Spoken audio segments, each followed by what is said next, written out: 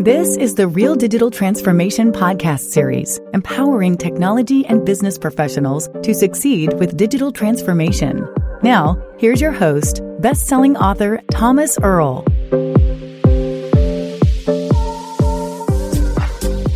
Hi, this is Thomas Earl, and welcome to another episode of the Real Digital Transformation podcast series.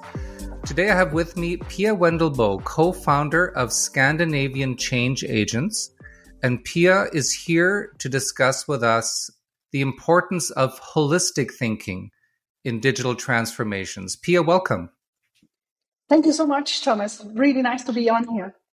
Super. So when we talk about mental attitudes, a mental framework, a thinking process as it relates to carrying out digital transformation, as it relates to being successful with digital transformation, what can you tell us about that?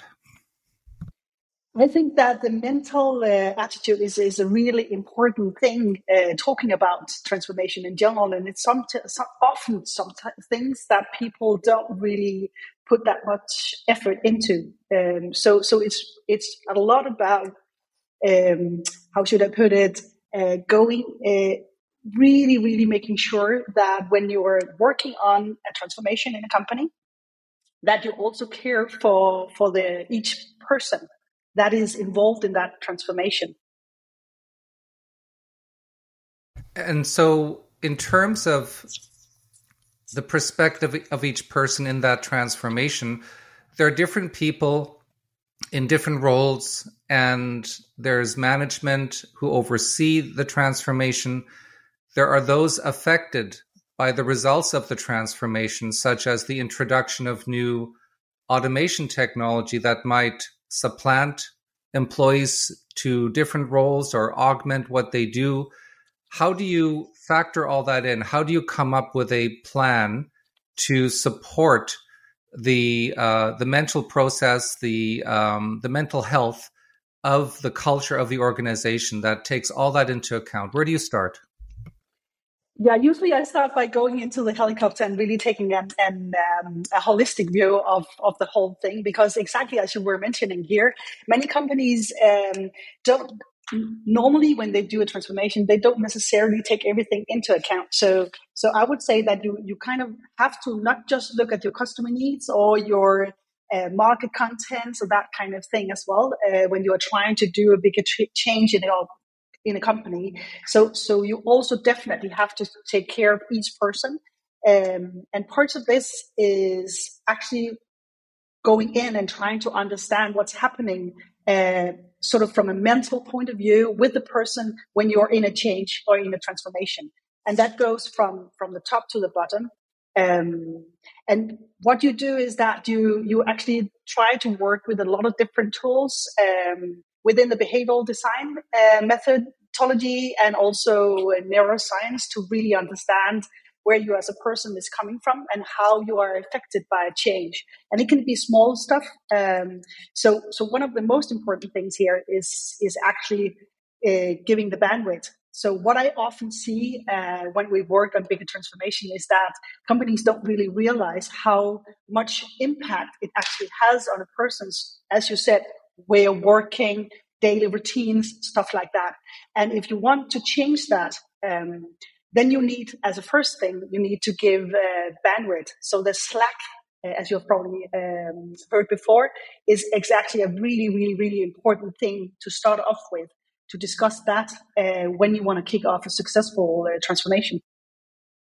So what is a typical process, let's say focusing on the worker whose role so far has been affected by the introduction of automation? What they've been doing historically for the organization is now going to be replaced with automation technology doing the job instead.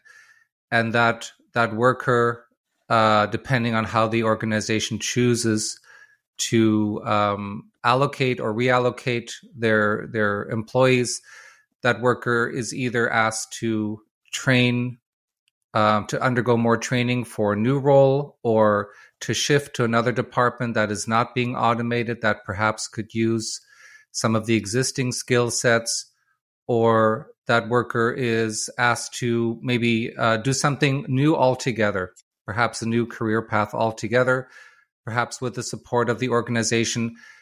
The mental health and the emotional considerations are most discussed in relation to those directly impacted by the introduction of automation. Tell us from your experience, what have you seen? What is a way? What are best practices for supporting that? What are common scenarios that need to be dealt with? Are those affected usually in a negative frame of mind when they learn about the change in their work life and what they will have to do? Or if there's support from the organization to retrain them to do new things, perhaps more fulfilling things, is that usually received in a positive light, or does it depend on the individual? Tell us a bit about what you've seen, your experiences in that regard, and some best practices that organizations can use to deal with that the best way.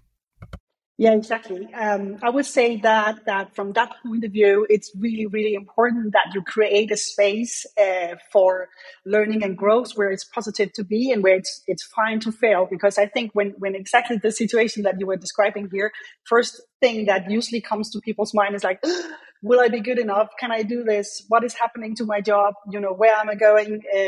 How will I fit in? That kind of thing. So the fear of failing and the fear of not being good enough, the imposter syndrome, all of these things usually pops up into people's heads as some of the first things.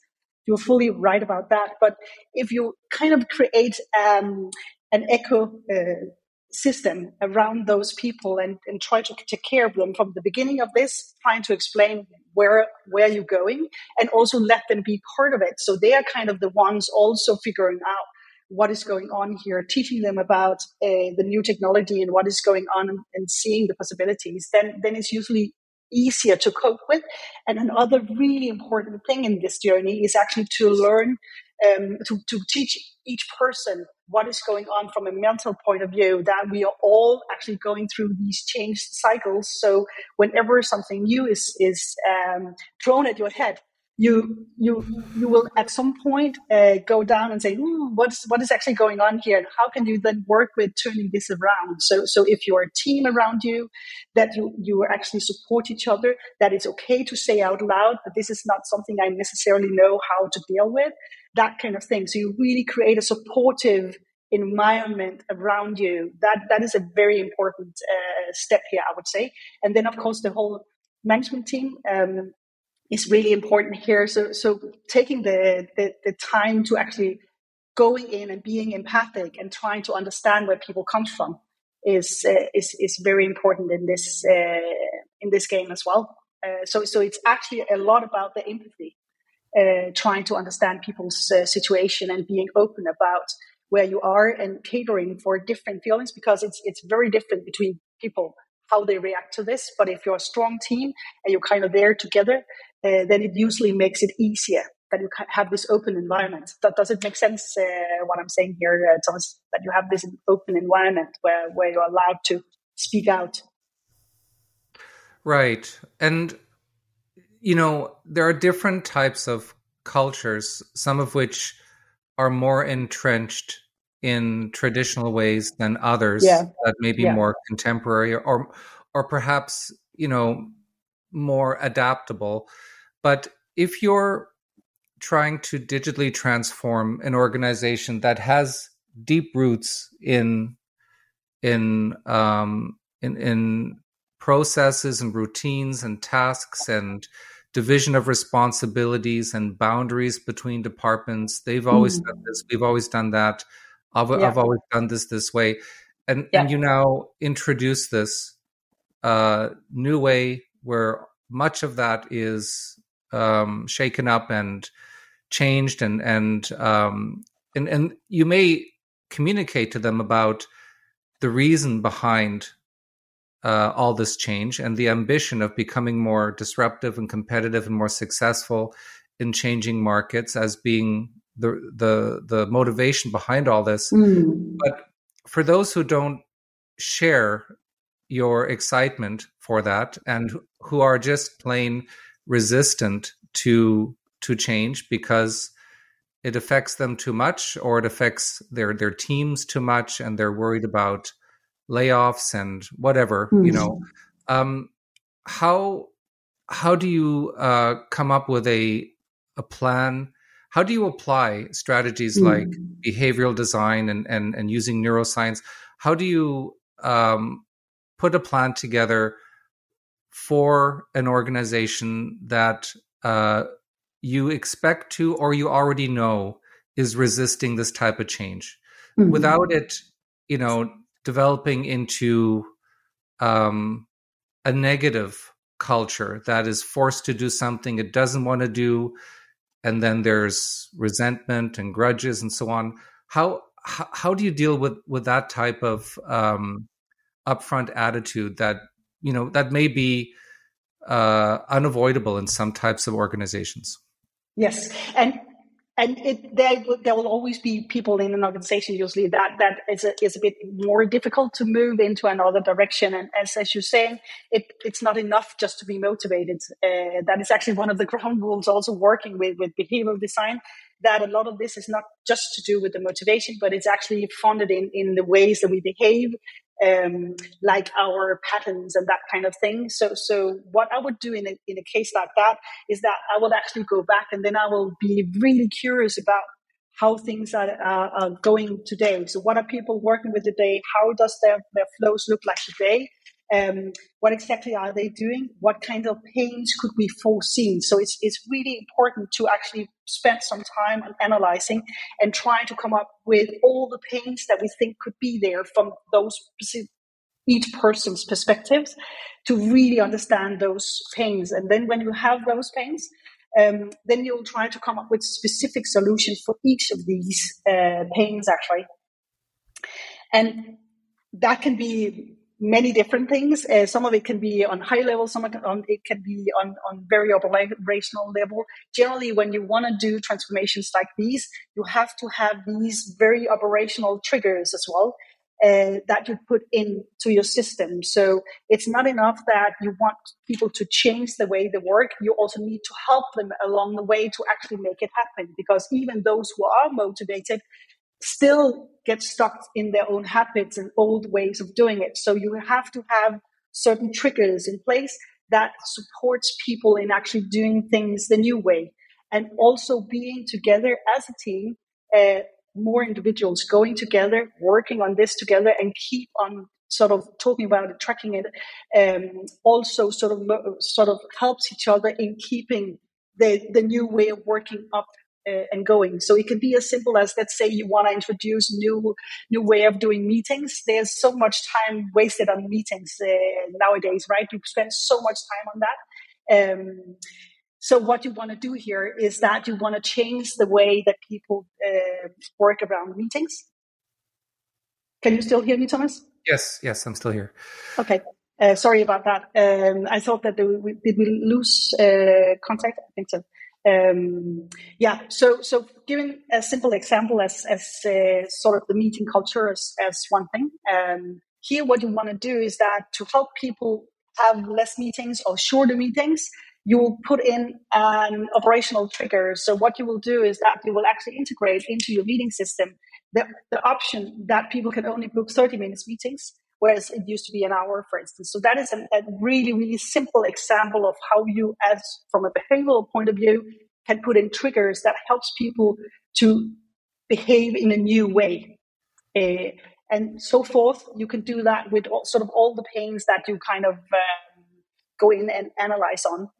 So of course it depends on the problem and what it is that you are doing. If it's a new customer journey, if it's a new process you're trying to upgrade, if it is, as you're saying, new technology as such. So you'll go in and analyze around the pains, and then you'll come up with different solutions on how this can actually affect the persons, and then try to figure out what you can actually do on this particular topic to support. So it's interesting. You said put in triggers to affect and change behavior. Is that part of behavioral design? Yes, it is. For those not familiar with Yeah. that practice, could you give us an overview?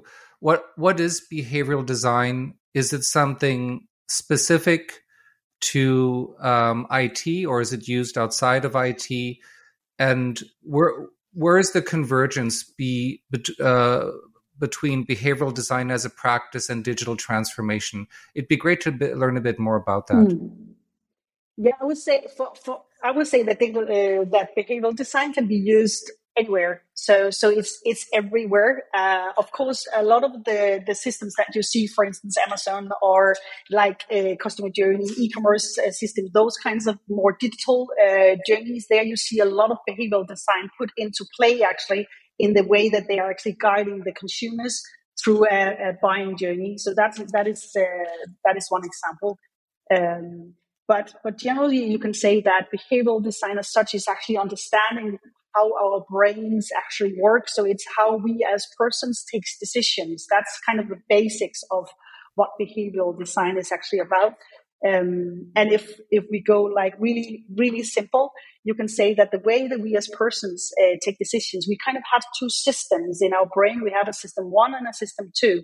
System one is the one that is where we sort of have all our habits, things that we are used to doing, run a bike, brush our teeth in the morning, do certain things. And then system two is the system where you kind of process more complicated stuff. And generally, from a behavioral point of view, we as human beings, we are quite lazy. We don't want to use too much energy.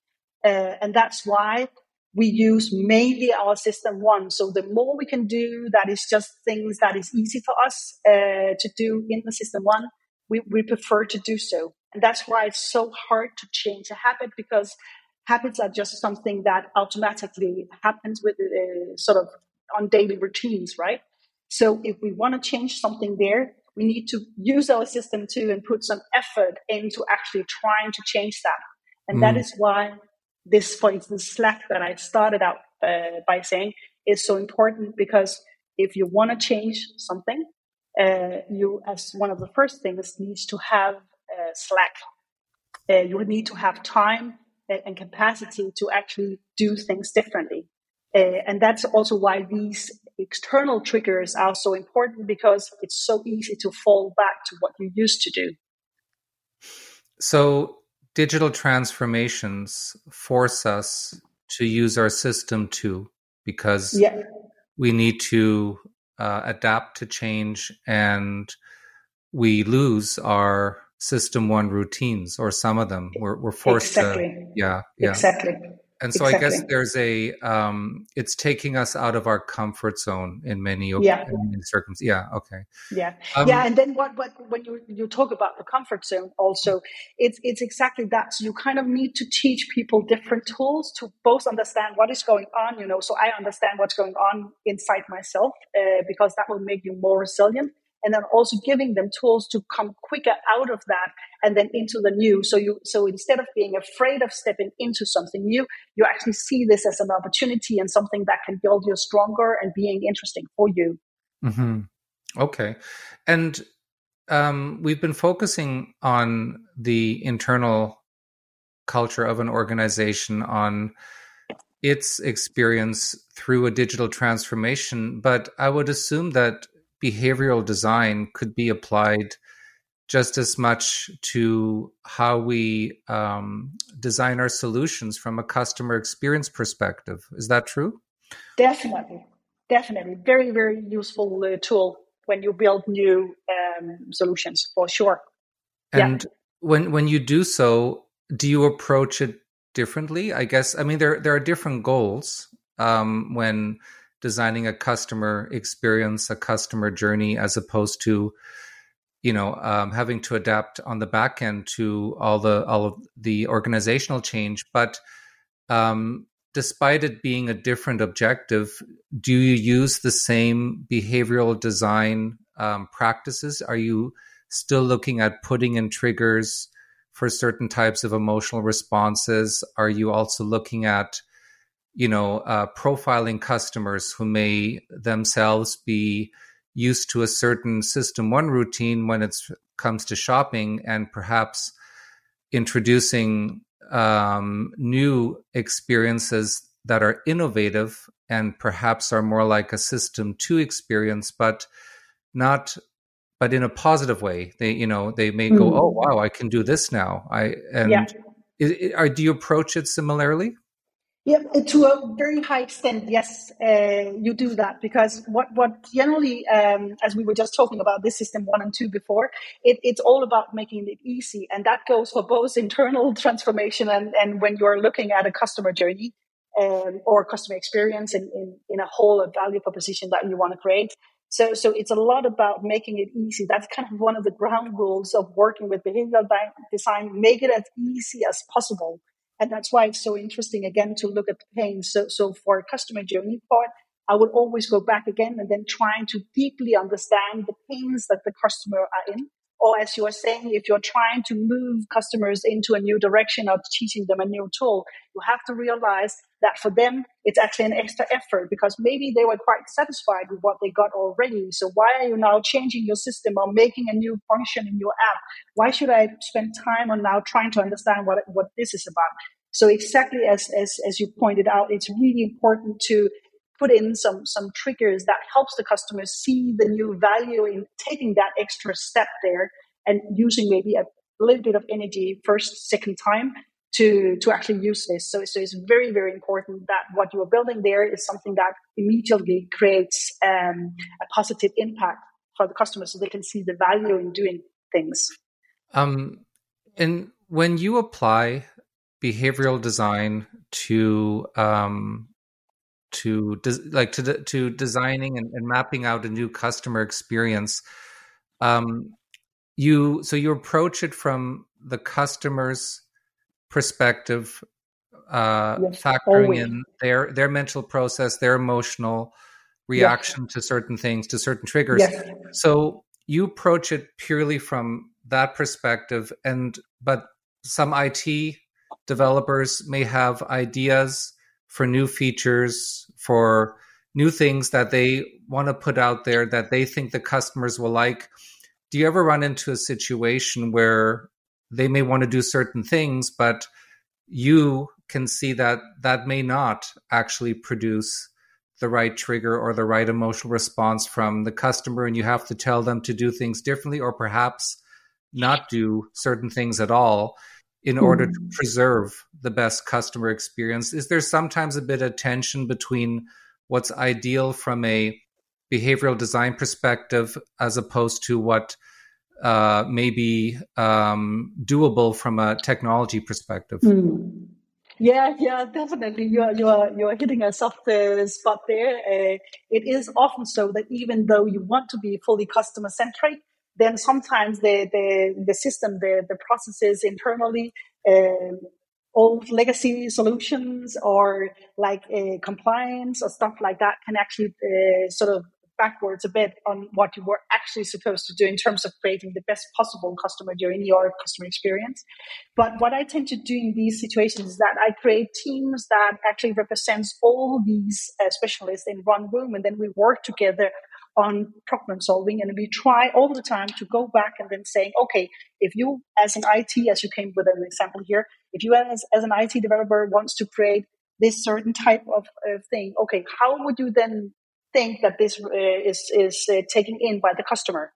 And then having these kinds of discussions. And then what you also do, and what I definitely recommend to do here, is doing a lot of testing. So we do a lot of live testing. So always take the customers into play here. So don't just work on your own hypothesis. Of course, that's really cool to do that first, because you want to figure out what you want to test, but then always involve live customers into your process as well. Because often what we see is that what we think is some great idea internally might not be as good as an idea when it's presented for the customers. So really, really test for the behavioral part of it, of how people are then actually reacting to what you have created. So the more live you can make a prototype where you actually not just ask people what they think about things, but actually make them interact is the most effective way, because there you'll really get their full sense of what they are feeling, if they actually understand what you have felt,